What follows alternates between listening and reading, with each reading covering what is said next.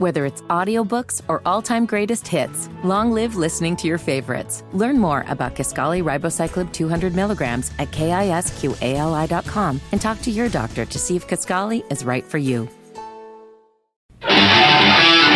From the heart of the Carolinas, a voice in the wilderness, a thought-provoking broadcast in a world of ignorant nonsense. But some people without brains do an awful lot of talking, don't they?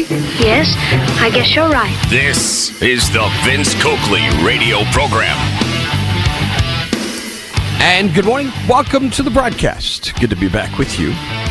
I want to begin in the upstate this morning because I'm a big believer in solutions.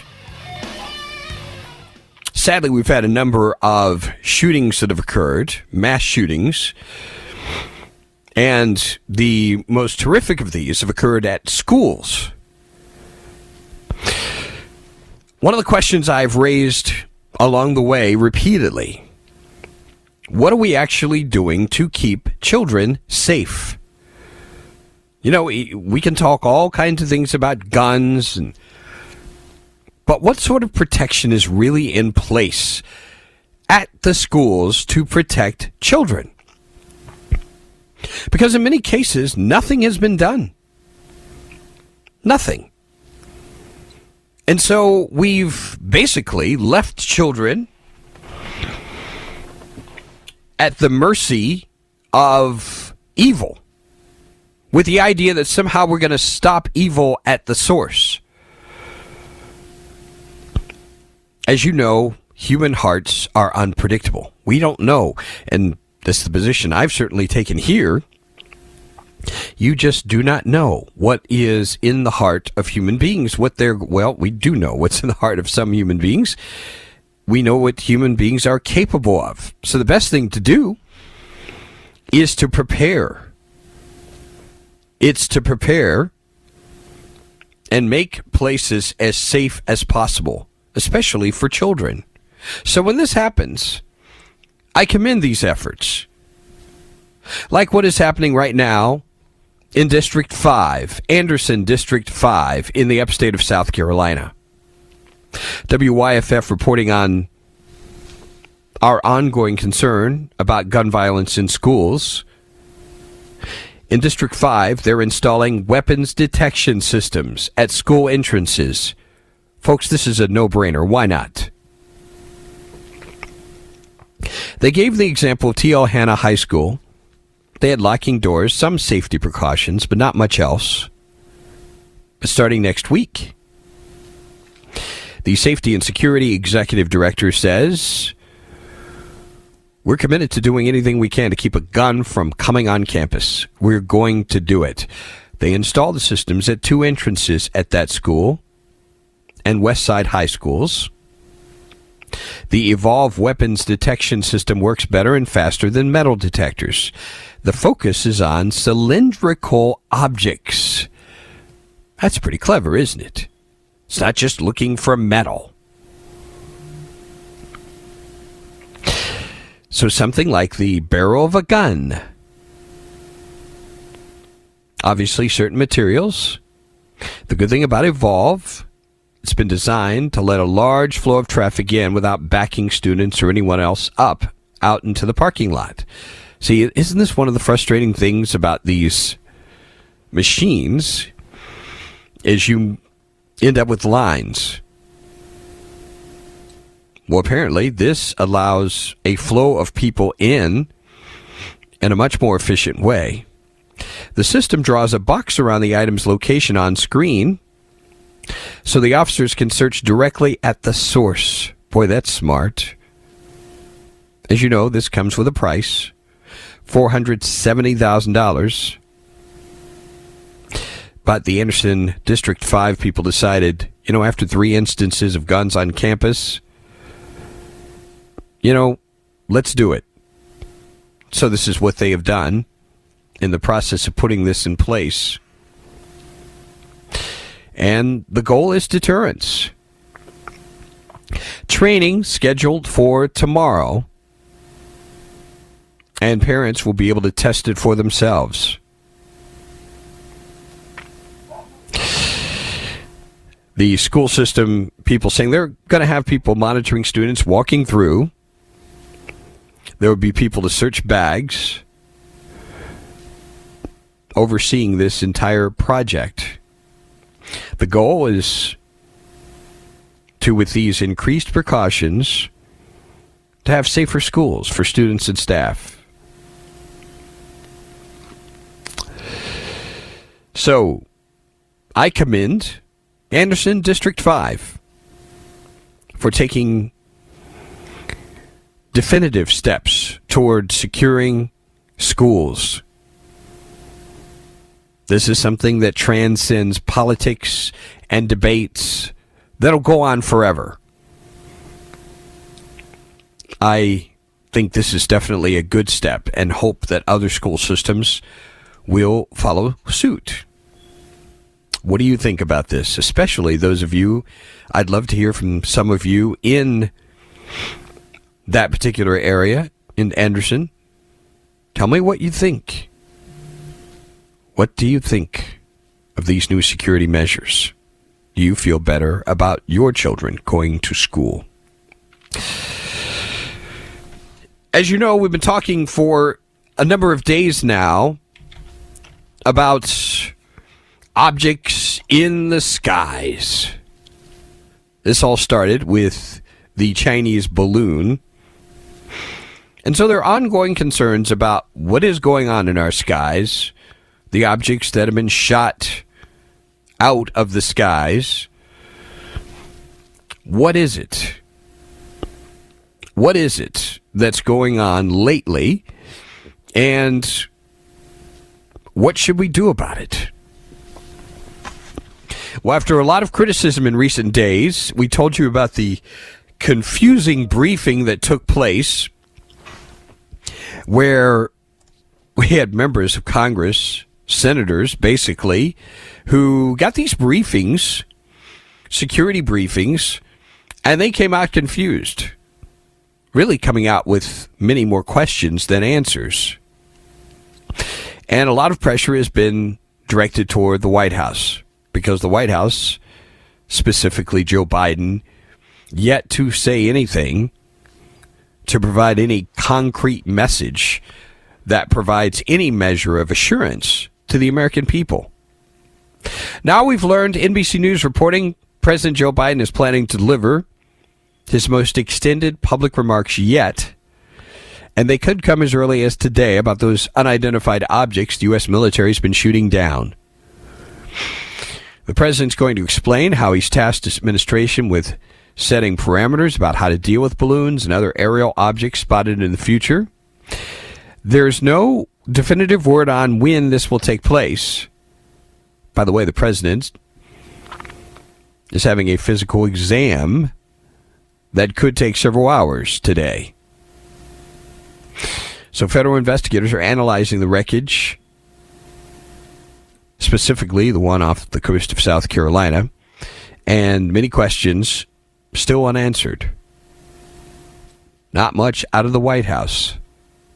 So White House officials have been privately discussing whether he should deliver an address about the military shooting down a Chinese spy balloon and 3 other objects that have still not been identified. So there's been growing pressure for him to speak out. So we've got these conspiracy theories sprouting up. Karine Jean-Pierre, you heard her yesterday saying these are not extraterrestrials. So what will be the message from the White House and Joe Biden? And how is his health, by the way? Love to get your thoughts as we continue our Thursday broadcast. Stay with us.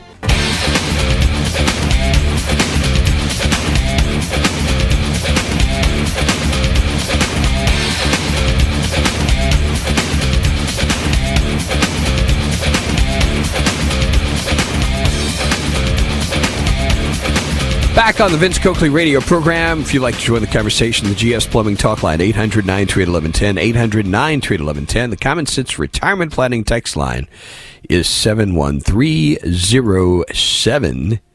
And on the text line, weapon detection devices at schools, only in America. This country has more guns than the rest of the world combined, more violence than the rest of the world combined. Why? Because of crooked politicians, crooked Supreme Court, stupid, brainwashed people. There's no hope for this country. Wow. One perspective on this, on the president, in regard to these objects in the skies or above. Oh, referring to the doctors and their exam of Joe Biden. Hope while he's in there, they pull his head out of you-know-where and put it back where it belongs. My gosh. You guys are terrible. Biden physical results. Good news. Body of a 60-year-old. Bad news. Mind of a 100-year-old. Oh, boy. Also on the subject of protecting kids, Vince, it's about time we treat our kids like precious gems, just like the ones in museums. Yes, they need to be treated as such. Also on security, gotta love capitalist America. Sure, we can keep you safe, but it's going to cost you. Yeah. And something we mentioned on this program, I heard about this yesterday evening, Tucker Carlson paying a visit to Asbury University. This person asking if I've seen his story on the 8-day nonstop worship and prayer revival in Kentucky. I have certainly heard about it. People from foreign countries coming in. This person says, we teared up. It is still going on. All very interesting. We'll continue to watch and possibly visit very soon to check it out. Just a sampling of some of the items on the text line this morning. On the subject of these objects in the sky, the very first one shot down, a balloon we know came from China. So one of the questions in a lot of minds, what is the Chinese Communist government up to? What are their plans? What are their intentions? Well, if you're in the United Kingdom, if you're in the government in United Kingdom, you are preparing for the possibility of an invasion of Taiwan. I'll just repeat something I've said to you before because I do believe the next couple of years are going to be very dangerous. I think this is an opportunity. This is a time period with Joe Biden in office, at least until January of 2025. This is an opportunity for rogues around the world, rogue governments, to pretty much act with impunity, with little to no fear of any consequences from the United States of America. I'm very concerned that if you are the Chinese Communist government, you are probably seeing this as an opportunity to strike. Do it before 2025 and the possibility of a change of president. It's kind of the reverse. Well, I wouldn't say the reverse, but it's with the mindset of understanding now, well in advance, what you might want to do is something that you should do now. I'm thinking back to one of our quiz questions, I think it was yesterday, referring to the taking of hostages, Americans, by Iran back in 1979. You know, and one of the things that was so significant about this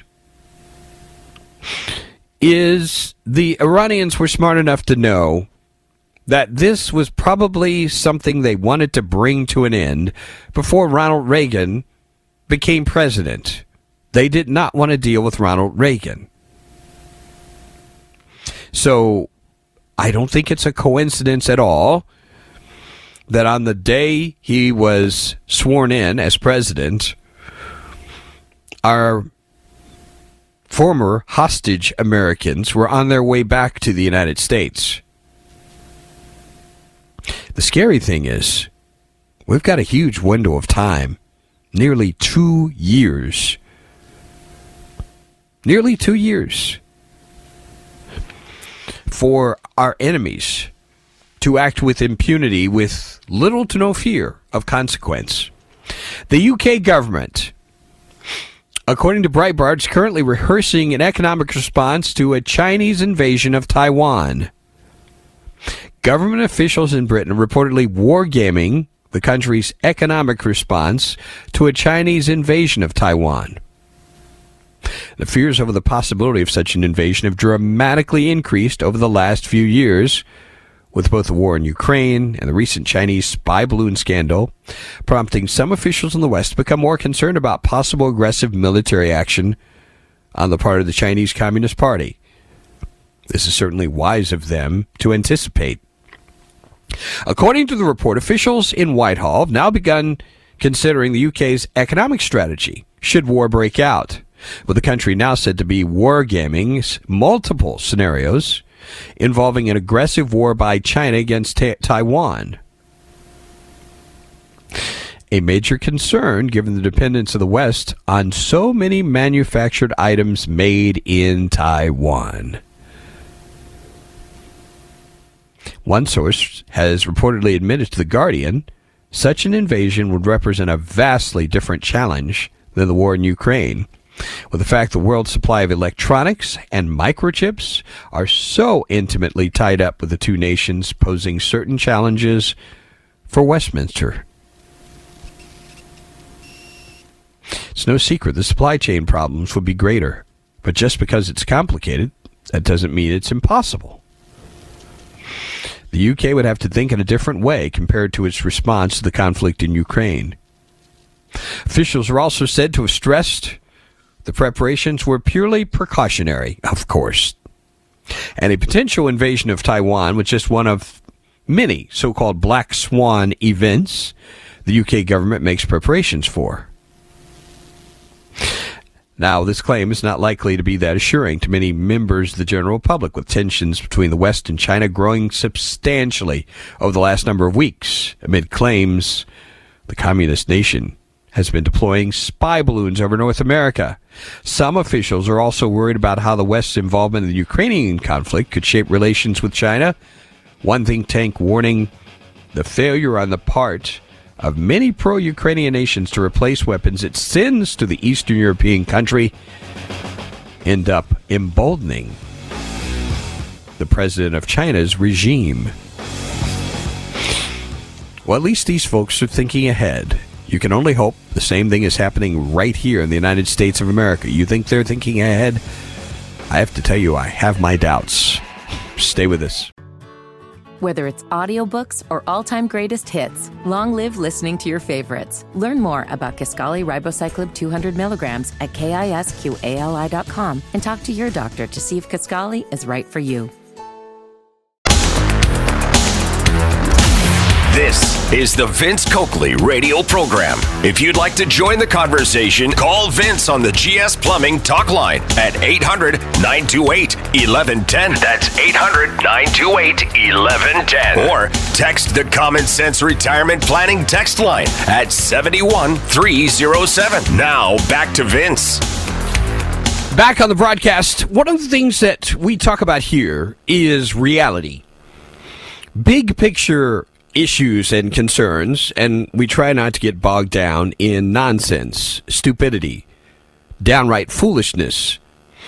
And I think the same is the case as we approach our presidential campaign leading into 2024. One of the things I want to hear, I don't know about you, I want to hear what's going to happen over the next 4 years, which would be starting in 2025. What kind of leadership would a president provide that's going to be different than what we've seen thus far? Are we going to continue to stack up debt with no end in sight? Are we going to continue to watch government grow with impunity rather than reductions in the size and the scope of government? These are questions I want answered. I mean, I'm just going to be very blunt. I have very little tolerance for nonsense, for stupidity, for simple mudslinging and childishness. Folks, it's time to get the heck out of the sandbox. And it's time for true leaders to stand up and provide some genuine, honest solutions. Can I just tell you, I'm just being honest here. I'm a little bit skeptical. And here's what I'm skeptical about. I'm skeptical that America is ready for genuine leadership. I'm not sure let me put it this way. I think a lot of people know what they want, but I don't think most people in this country understand what they need. And I'm saying this includes Republicans. I think we have been swept into the entertainment culture, and many of us are looking for entertainment rather than solutions. It might be entertaining to watch fights between people over social media. But at the end of the day, there's no solution there. There's nothing that's really accomplished other than making people feel good about their side. Let me tell you about something serious that's going on. Breitbart reporting that our debt, okay, this is not deficits. This is our debt we're talking about. Our debt is projected to rise by $22 trillion over the next 10 years. I want you to think about that. This puts us north of $40 trillion in just 10 years. This is not opinion. This is from the Congressional Budget Office. And I would dare say, knowing that we're talking about bureaucrats here, this is probably a conservative estimate. The nonpartisan office updated its budget and economic outlook for the decade ahead, projecting the federal deficit will average around $2 trillion each year for the next 10 years. So by 2033, the total debt of the federal government held by the public will rise by $22.1 trillion from $24.3 last year. Are you ready for this figure? This is staggering. Up to $46.4 trillion. So that's the number we may be staring at by 2033 if we continue on the path we're on now. $46.4 trillion. The deficit amounts to 5.3% of gross domestic product. In 2023, swells to 6.1%. In 24 and 25, then declines in the 2 years that follow. After 27, deficits increase again, reaching 6.9% of GDP in 2033, a level exceeded only 5 times since 1946. Do you get the picture there? Wartime.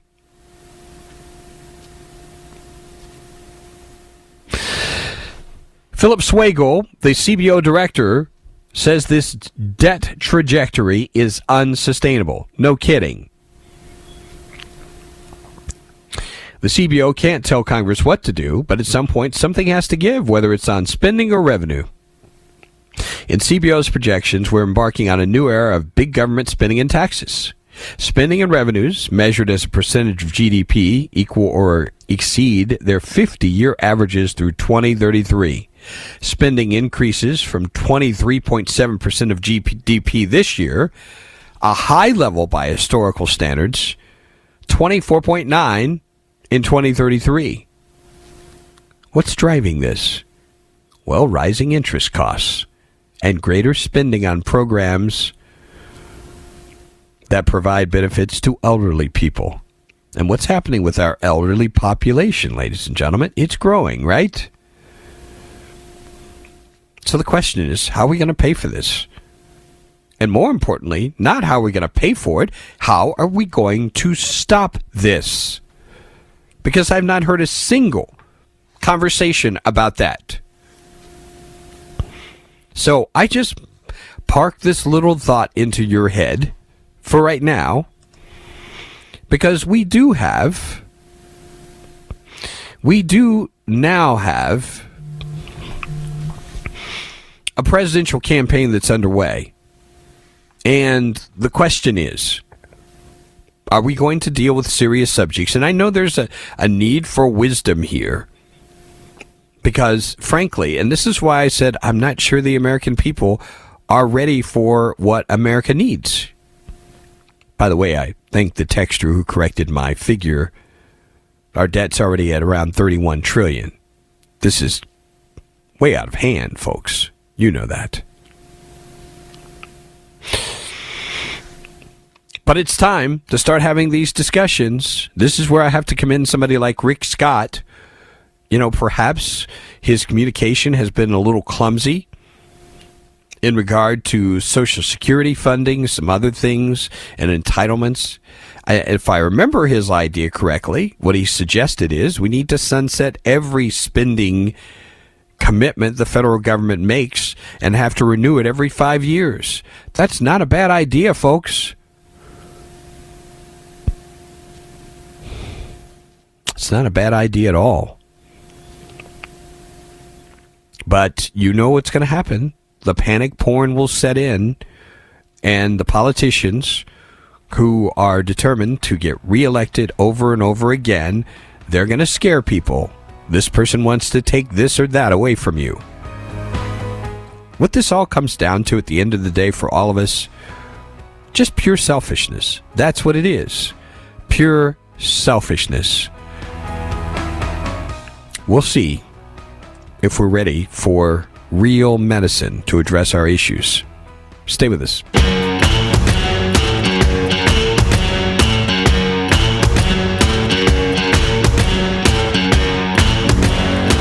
Back on the Vince Coakley radio program, getting your thoughts on what we've discussed thus far, talking about our debt. Vince, I think you probably hit the low end of it. I can see our debt going up by over $4 trillion a year by the time I hit 50. Probably be $60 trillion in the hole. God forbid, Jeff. Let's stop funding to almost every country on the planet. Literally a communist goal that merits looking into from that standpoint. Provide aid to all nations regardless of communist domination.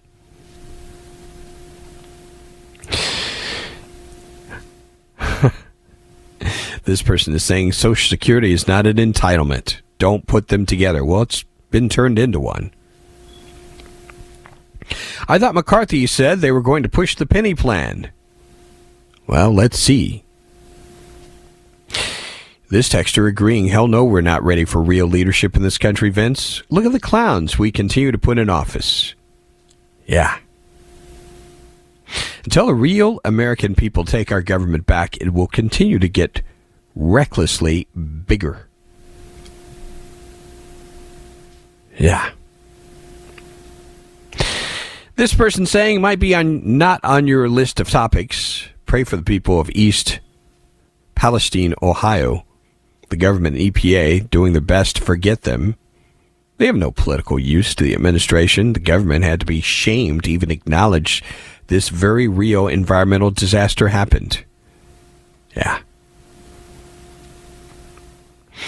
And we have this text to that knucklehead who thinks there is no hope for America. I will help you pack up your U-Haul. The question is to go where? Where would you help that person to go? Just curious. Still to come, we're going to talk about some racial issues that are in the news. First, let's go out to a call from Randall. Good morning. Welcome, sir. Good morning, Vince. Yes, sir. Take it away. Oh, Vince? Do you hear us? Okay, that's the question. I can barely hear you. Okay. What's the point you want to make? Hey, Vince. We're having trouble with Randall. I would just suggest you try calling back, and we can have that conversation perhaps on the other side in the next hour. You know, it's pretty interesting to see how people are very selective in their outrage towards certain people, like the Democrat Party. Yeah, I mean, you're going to hear, it's an interesting clip we're going to share. Probably won't get to this before the break, but we certainly will after. Certain people can get away with bloody murder when it comes to language. Now, I'm not one of those people who is triggered by much anyway, but this was an interesting thing that occurred on Wednesday when President Joe Biden was delivering a speech about the economy. I want you to see if you hear anything interesting when Joe Biden makes a reference to Wes Moore, who happens to be Maryland's first black governor. Listen up. For some reason, perhaps we don't have that. Yes, that is the one. You got a hell of a new governor in Wes Moore, I tell you.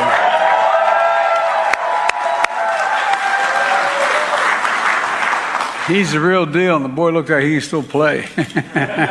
He got some guns on him. Do you notice something there? Washington Times reports on this. President Biden using the term boy while referring to Wes Moore. Did you notice that? Speaking in Maryland, the president gave a shout to the governor, recalling Mr. Moore's days playing wide receiver on Johns Hopkins University's football team.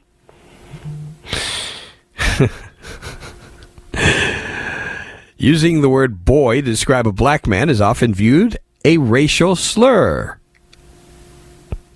That's because historically racist whites used the term to suggest blacks weren't on equal footing with them, both before and after slavery. Neither the White House nor a spokesman for Mr. Moore responded to requests for comment from the Washington Times. I wonder what the reason is for this. No challenges, questions, outrage. Pretty interesting, isn't it? He's the real deal, and the boy looks like he can still play. Is this unfair? By the way, I'm just asking this question. Because if this were a Republican, it might have been treated differently. In fact, 2008, Representative Jeff Davis, Kentucky Republican, had to apologize for using the word boy to describe presidential candidate Barack Obama at a fundraiser. I'm going to tell you something. That boy's finger does not need to be on the button. That's what he said at the time. In a written apology he hand-delivered to the future president, Mr. Davis said his poor choice of words was regrettable. I offer my sincere apology to you and ask for your forgiveness. Since Mr. Moore took office earlier this year, the president has been publicly supportive of his fellow Democrats. They campaigned together last year, appeared at an event to raise some funds. So Jeff Davis apologized. Is there an apology needed from Mr. President? What do you think? Stay with us. This is the Vince Coakley radio program. Whether it's audiobooks or all-time greatest hits, long live listening to your favorites. Learn more about Kisqali Ribociclib 200 milligrams at KISQALI.com and talk to your doctor to see if Kisqali is right for you. From the heart of the Carolinas, aiming the cannon of truth at strongholds of stupidity. Who are black people supposed to call Ghostbusters? So we need to stop that defund or abolish the cops crap. This is the Vince Coakley radio program. Here we are, hour number 2 of our broadcast. You heard the last part of the broadcast where we shared a little bit of audio from the president and a little unfortunate reference there. You know, and again, I wonder, is there going to be anybody out there saying, we need an apology here? Just curious about that. This is one of the texts we receive here. This guy's saying, Vince, you talking about the same guy who, when he was a presidential candidate, said the people who don't vote for him are not black? That guy? Has he faced any criticism or backlash for those outlandish comments? Further proof, if you have the D beside your name, you're a royalty and cannot be touched. That is from Jeff. Yeah.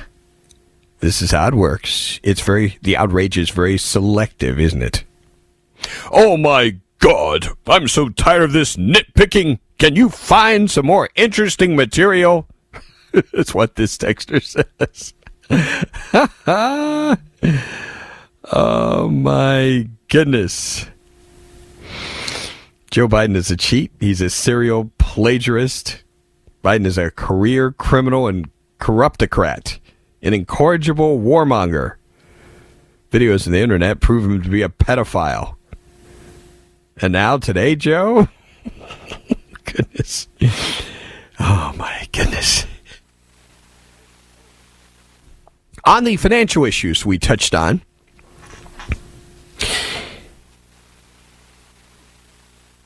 the Great Depression was the medicine needed to get people back to living within their means. We're not willing to do this. And therefore, we'll print money until we finally realize there's nothing there more than faith. Yeah. When people stop accepting our funny money. Until then, keep those printing presses rolling. It's kind of crazy, isn't it? Absolutely no end to it from what we are able to see. This person says, we can think, yes, an apology is in order. All we want. It will not happen, this texter said. Yeah, of course not. Do not hold your breath. When are black people going to wake up to this Democrat Party? Biden tells us if we don't vote Democrat, we ain't black. Now this boy comment? But yet he'll continue running to us in 2024 telling us how racist Republicans are and wanting our vote. Yep. Vince, the word apologize, not in the Democrats' vocabulary. But if they do say I'm sorry, it'll be something like, I'm sorry you feel that way. Oh, don't you hate that? Oh, that's the worst. I'm sorry you feel that way. Oh, I'm so sorry you were offended. Not actually apologizing for what they said. That's how it works. This texture saying, poor old Joe. That boy just don't realize what he's saying half the time. No, he doesn't. You know, it reminds me of something back in my days as a news reporter. I remember one of the early stories I did, and this is at, and interestingly enough, my very first TV job, which was at WLEX in Lexington, Kentucky. And we had this former governor who was on the board of, was it UK? I think it was the University of Kentucky. And he made some comments. I forgot what they were. I don't even remember specifically what they were. And boy, did it really stir up all kinds of racial strife. People were calling for his resignation, and it was pretty ugly. But you know what's really interesting? That was one of my first experiences as a news reporter covering a story like that. And I think I remember getting an interview with him, and I met his son. I think son or grandson. I think it was his son. Ben Chandler was his name. And I really enjoyed meeting Ben because I got the sense that in a conversation with him, he was providing some perspective. And I think in so many words, if I remember correctly, he was kind of suggesting his dad was getting senile. He was not there to excuse, what his dad was saying. He said, just back during that time when he was growing up, there were just certain things that you said that were okay, thought to be okay anyway, but you certainly don't say those things now. And that encounter, really, to be honest with you, it really humanized this for me. And I think it helped to temper some of my, what might have been reactionary instincts to go along with the media mob and to pile on this guy. But again, I also came away thinking, if this guy is that unhinged from reality, perhaps losing his grip, he probably should resign. Just to, not even so much because of it's inflammatory, but, he needs, and I'm saying the same thing of Joe Biden. I'm just saying. This texter, racism, beat that dead horse. Does everyone know there are over 1,000 black slave owners in the country? Sick of hearing about it. Oh, so this is, oh my gosh, don't get me started on this. So now we're going to defend slavery on the grounds that black people were slave owners. Come on. Surely you know better than that. Please tell me you are not that ignorant. Can I use that word? I think that would be the nicest way to describe it. By the way, a developing story right now, and if we learn more about this during the broadcast, we will certainly bring it to you. A judge has released parts of a Georgia grand jury report on the 2020 election interference by President Donald Trump and his allies. Fulton County Superior Court Judge Robert McBurney released the report's introduction and conclusion, as well as the section where the grand jury expressed concern that some witnesses may have lied under oath during their testimony. That sounds interesting. So parts of this have been released. The panel's recommendations on potential charges is going to remain secret. Now, the judge ordered the release of the report's introduction and conclusion, as well as a section where the grand jury expressed concern some witnesses may have lied under oath during their testimony. In ordering the report's partial release, McBurney said grand jurors did not identify any of those witnesses, allowing for that section of the report to be released publicly. The rest of the panel's findings will remain sealed, including what McBurney described as a roster of who should or should not be indicted and for what in relation to the conduct and aftermath of the 2020 general election in Georgia. This is interesting stuff. We're going to talk more about this as I get a closer look at what is in this story. We'll pick it up as we continue right here.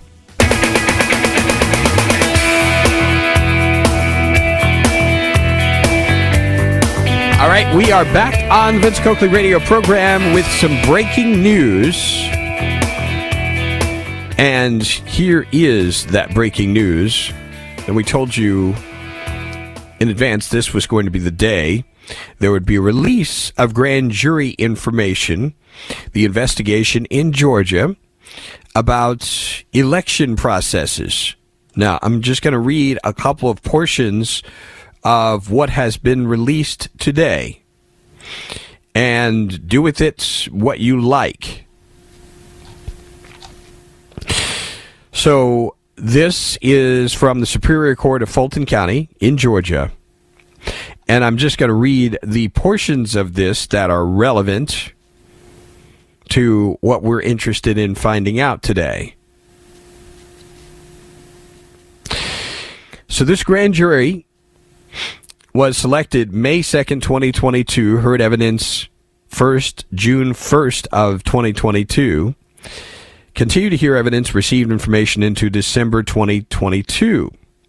The grand jury received evidence from or involving 75 witnesses during the course of the investigation, the overwhelming majority of which information was delivered in person under oath. The grand jury also received information in the form of investigator testimony and various forms of digital and physical media.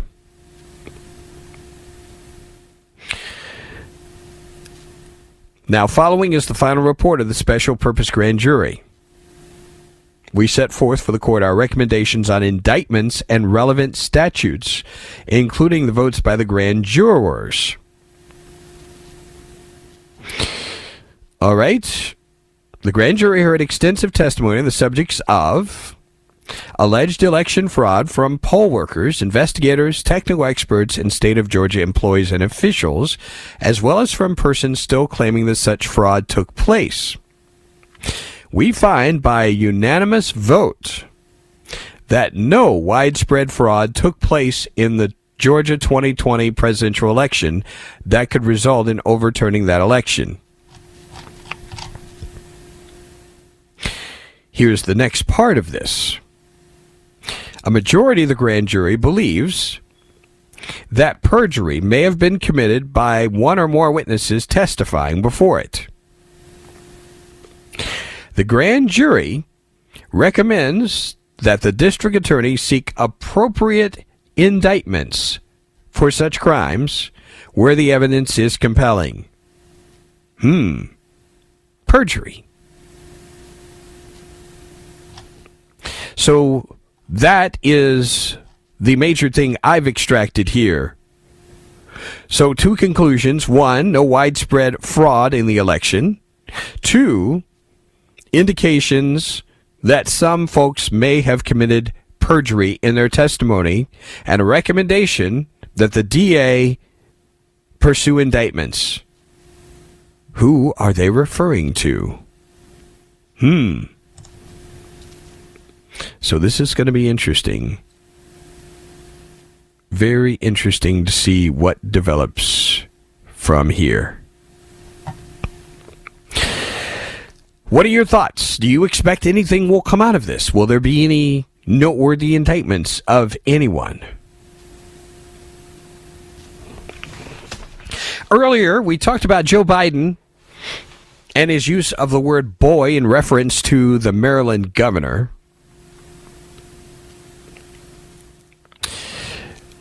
Let's pick up on the text line here. Poor Joe, he can't help it. He was born with an idiot's foot in his mouth. Oh, gosh. Come on, Vince, I'm not ignorant. But there are plenty of black people in this country, such as yourself, that have overcome all that bad white supremacy that keeps black people down. This person says, you don't know your history. Black landowners did own slaves. What's the point? I don't quite understand why this person is continuing to beat this horse. Just curious. Are you not tired of black people being used by politicians like expendable pawns in their political games? Yeah, it's pretty annoying. And you're going to hear a new example in just a moment. It's a real winner, ladies and gentlemen. This person using the word clown show to describe. Goodness. All right, folks. Let me introduce you to Emmanuel Jones. Tell you what's happening, interestingly enough, in the state of Georgia. All right, Georgia State Senate voted 32-20 along party lines to create a statue on Capitol grounds dedicated to Justice Clarence Thomas, who is a native of the Peach State. In the lead up to the vote, we had one Senator Emmanuel Jones, who had some very derogatory comments about Justice Clarence Thomas. I wish I could say this is new, but it's not. This is so tired, so old. But we'll let you hear it for yourself. This is Emmanuel Jones, of course, one who is objecting to any recognition for Clarence Thomas. Listen up. I know it's very, very sensitive to talk about race in this body, but any time that we have a legislation proposing to place a statue of Clarence Thomas on this grounds, we cannot avoid that conversation, so I'm not going to avoid it either.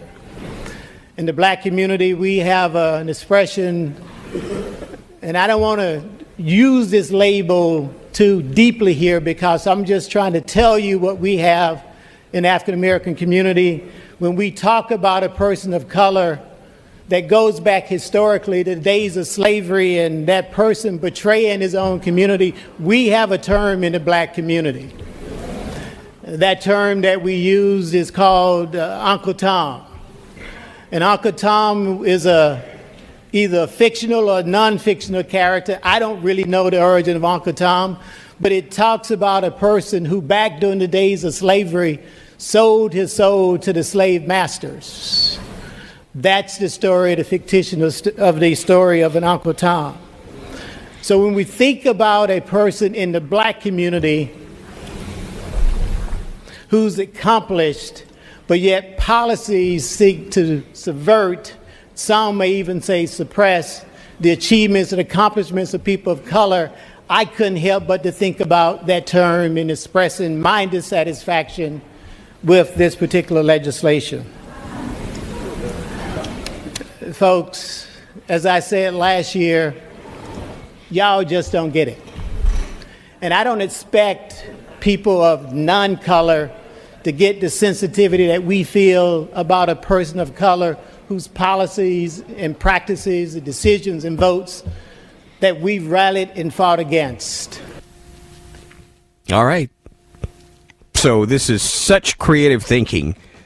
Clarence Thomas is an Uncle Tom. Well, I have some questions to ask of this state senator. My question, who is the real Uncle Tom? And I'll begin that questioning after this break.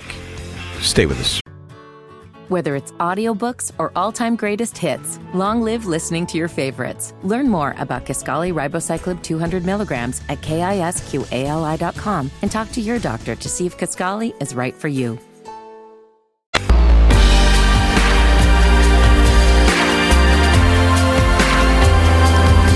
Back on the Vince Coakley radio program.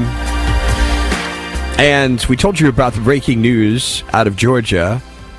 A special grand jury concluded one or more witnesses in the probe into possible election meddling by former President Donald Trump may have lied under oath and recommended a prosecutor pursue criminal indictments in those cases. Criminal indictments. By the way, the grand jury also said it found no significant fraud in Georgia's 2020 presidential election, which, as you know, was won by Joe Biden. Love to get your thoughts on that and by what we shared before the break. The state senator in Georgia who referred to Clarence Thomas as Uncle Tom. It's kind of funny. The one texter here saying, obviously, this is a man who has not read Uncle Tom's Cabin. That's where this emanates from. So they're using it, and they don't even know where it came from. This texter says the senator doesn't accept the person of a black man who's off the ideological plantation. Exactly.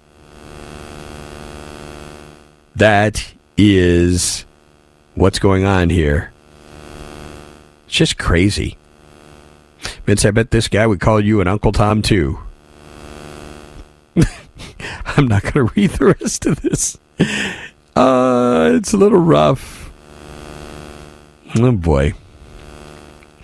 Vince, notice how this grand jury report saying there's no evidence of widespread fraud. Not any fraud. Just not enough, in their opinion, to change the results. The perjurers lied about changing votes. Okay. Clarence Thomas, Dr. Ben Carson, Herman Cain, Larry Elder, these men became successful in their lives, but these Democrats still hold the thought that blacks need to stay in the hood, stay poor, and keep voting Democrat. Sad. It's Brian out of Charlotte. Yep, this is how these folks, I would say, think, but it's really non-thinking. Really sad. This is how they are treated. I have some questions. Some very important questions to ask this state senator, Mr. Emmanuel Jones. Here are those questions.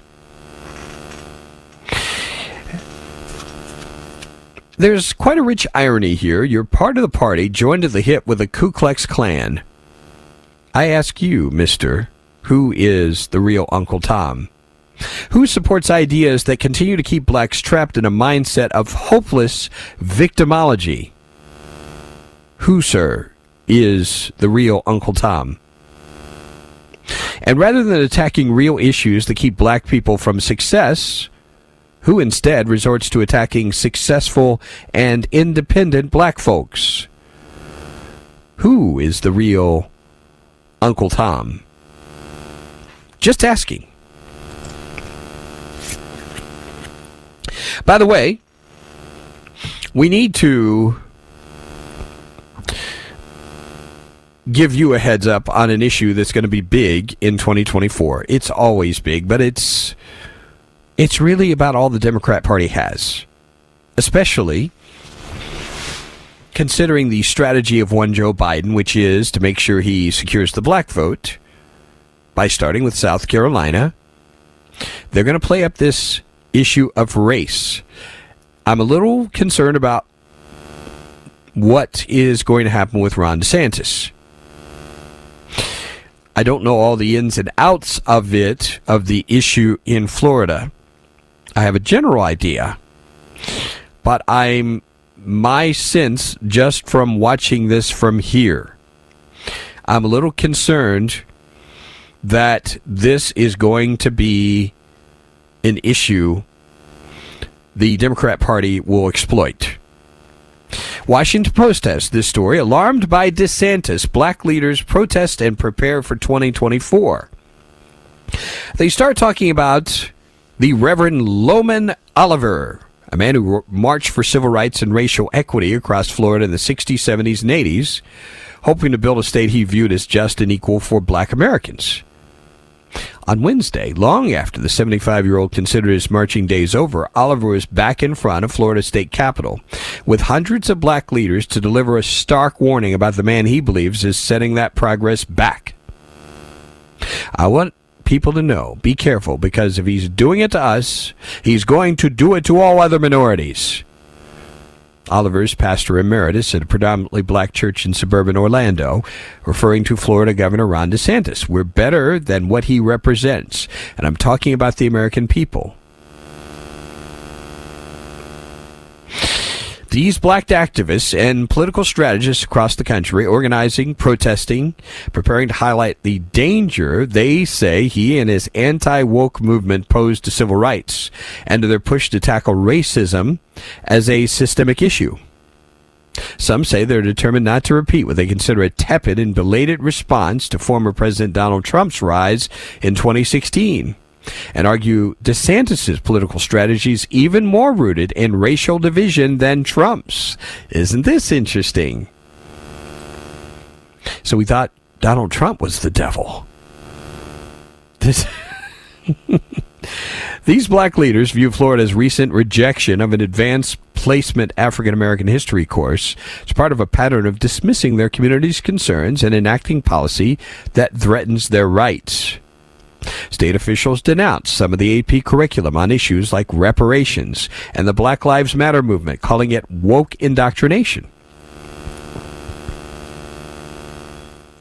I think a lot of people are recognizing Donald Trump, yes, was a danger, but now they recognize the way Ron DeSantis has been governing and the way he was able to win 2 elections in Florida. It's time to sound the alarms. That's from Nina Smith, a Democratic strategist who is black and was a senior advisor to Stacey Abrams' unsuccessful campaign for governor in Georgia last year. Smith calls DeSantis the evolution of Donald Trump, the focal point of Democrats' concern and opposition for so many years. Conservatives say Democrats are overly focused on race, and around the country they've opposed certain diversity programs as discriminatory or sought to curb discussions of racism they call excessive or bound to one viewpoint. DeSantis allies who are black defended the governor, suggesting opponents are misconstruing his policies. Byron Donalds of Florida, rising star in the GOP. The issue is not his policy. The issue is how the critics choose to politicize policy decisions. He's arguing it's the political left that separates people for their race. A spokesman for DeSantis' office, Brian Griffin, noted Florida mandates the teaching of African American history and said the governor has expanded those requirements. Also saying DeSantis has prioritized funding for Florida's historically black colleges and universities, and pointed to DeSantis' objections to the AP history course. Now, who would say an important part of black history is queer theory? Yep. You know and I know this is not about black history. This is about propaganda. And good for DeSantis standing up on this issue. Stay with us.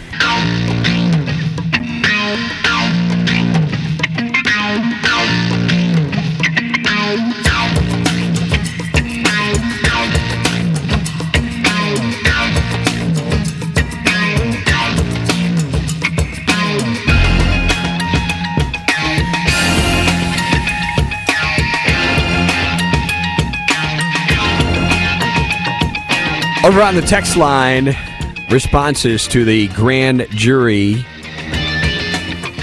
basically recommending indictments for people who may have participated in perjury. This texter says, Vince, that grand jury should have watched 2,000 Mules.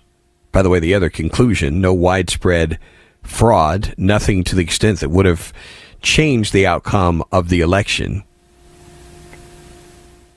Vince, where's the criminal indictments for those two women in video pulling boxes of ballots out in Fulton County, feeding them through numerous times after they sent everyone home? Vince, there's tons of evidence of fraud, just no proof it favored Biden. I believe it did favor Biden. That texter says, Vince, I think there's compelling evidence of voter fraud in Georgia, Arizona, and other states. They're afraid of the upheaval that would happen if the truth was told.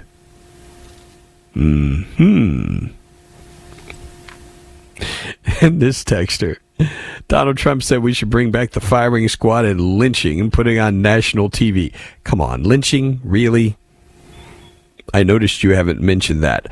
I'm not going to mention every harebrained, moronic thing somebody talks about. I just don't do that. It's not what we do here. Now, if you are looking for clown fare, you can probably find that somewhere else. Just saying. Any case, Christopher, let's take a look at the day in history. How are you doing today? Doing well, Vince. Hope you are. Not bad at all. 1923. This archaeologist, his name is Howard Carter. He had a much more successful incident here, opening up this person's tomb as opposed to Geraldo. I think you can figure out who we're referring to. Was it King Tut's tomb? You are absolutely right. The archaeologist. I only know Al Capone and King Tut. Those are the only tombs I'm familiar with. Yeah. The archaeologist Howard Carter opened King Tut's tomb back in 1923. So, 1937 was a big deal in the, I guess you can say, I don't know what industry you would call this, but DuPont did something really significant. They patented nylon thread, which replaced silk in many products. That was a big turn of events. I guess that would be the petrochemical industry, maybe? Maybe that, right? Yes, very much so. That's that what would I have think an of impact DuPont. on it. Yeah. 1952, the FBI arrested 10 members of this racist organization in North Carolina, the most racist organization in the United States. What is that group called? Smash Mouth? No. Oh, my goodness. What am I going to do with you? The Ku Klux Klan, I assume. You're absolutely correct. 1959, this guy sworn in as Cuba's leader, and he was a thorn in the side of this country for many years before he kicked the bucket. Who is that Cuban leader? Fidel Castro. Fidel, absolutely correct. 1965, the year of my birth. 4 people held in a plot to bomb the Statue of Liberty, the Washington Monument, and the Liberty Bell. Pretty crazy plot. 1968, the first time that we had 3 digits to make an emergency call. What are those numbers, Christopher? It's 911. Did we just call the operator before that? 911. Yes. Do you remember those days? You know, operator, get me the police. Yeah. Operator, I need an ambulance. Operator. It was probably worth designating a phone number for. Yeah. Probably a good idea. Annoying, you know, and now you consider there's no need for operators anymore. It hasn't been for many years. In 1984, Bill Johnson, the first American to win the Olympic gold in skiing. And we also, on this day, I have to mention one name to you to get your quick reaction, Chris, because we're running out of time. Raquel Welch. It's the first thing that comes to your mind, Chris. Well, the FCC comes to mind when you mention Raquel Welch.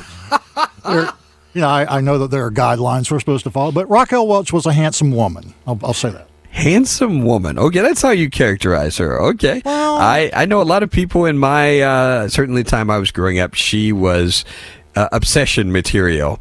Legendary. Golden Globe winning actress and bombshell. She passed away at the age of 82. Can you believe that? 82 years old. I thought she was older, but she always seemed very down to earth for someone who was that beautiful. Very, approachable and funny. She was very much cool. so.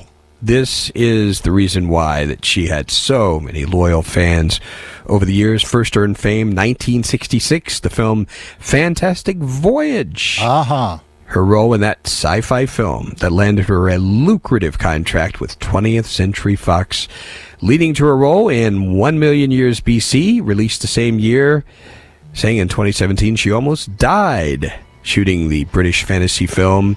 Had just 3 lines the entire movie. Her image as Lona in a prehistoric doeskin bikini for the film's poster. That's what put her in the spotlight. And that will be forever immortalized. Raquel Welch. It's all the time we have, folks. Have yourselves a great day, and God bless you. Adios. This is the Vince Coakley radio program.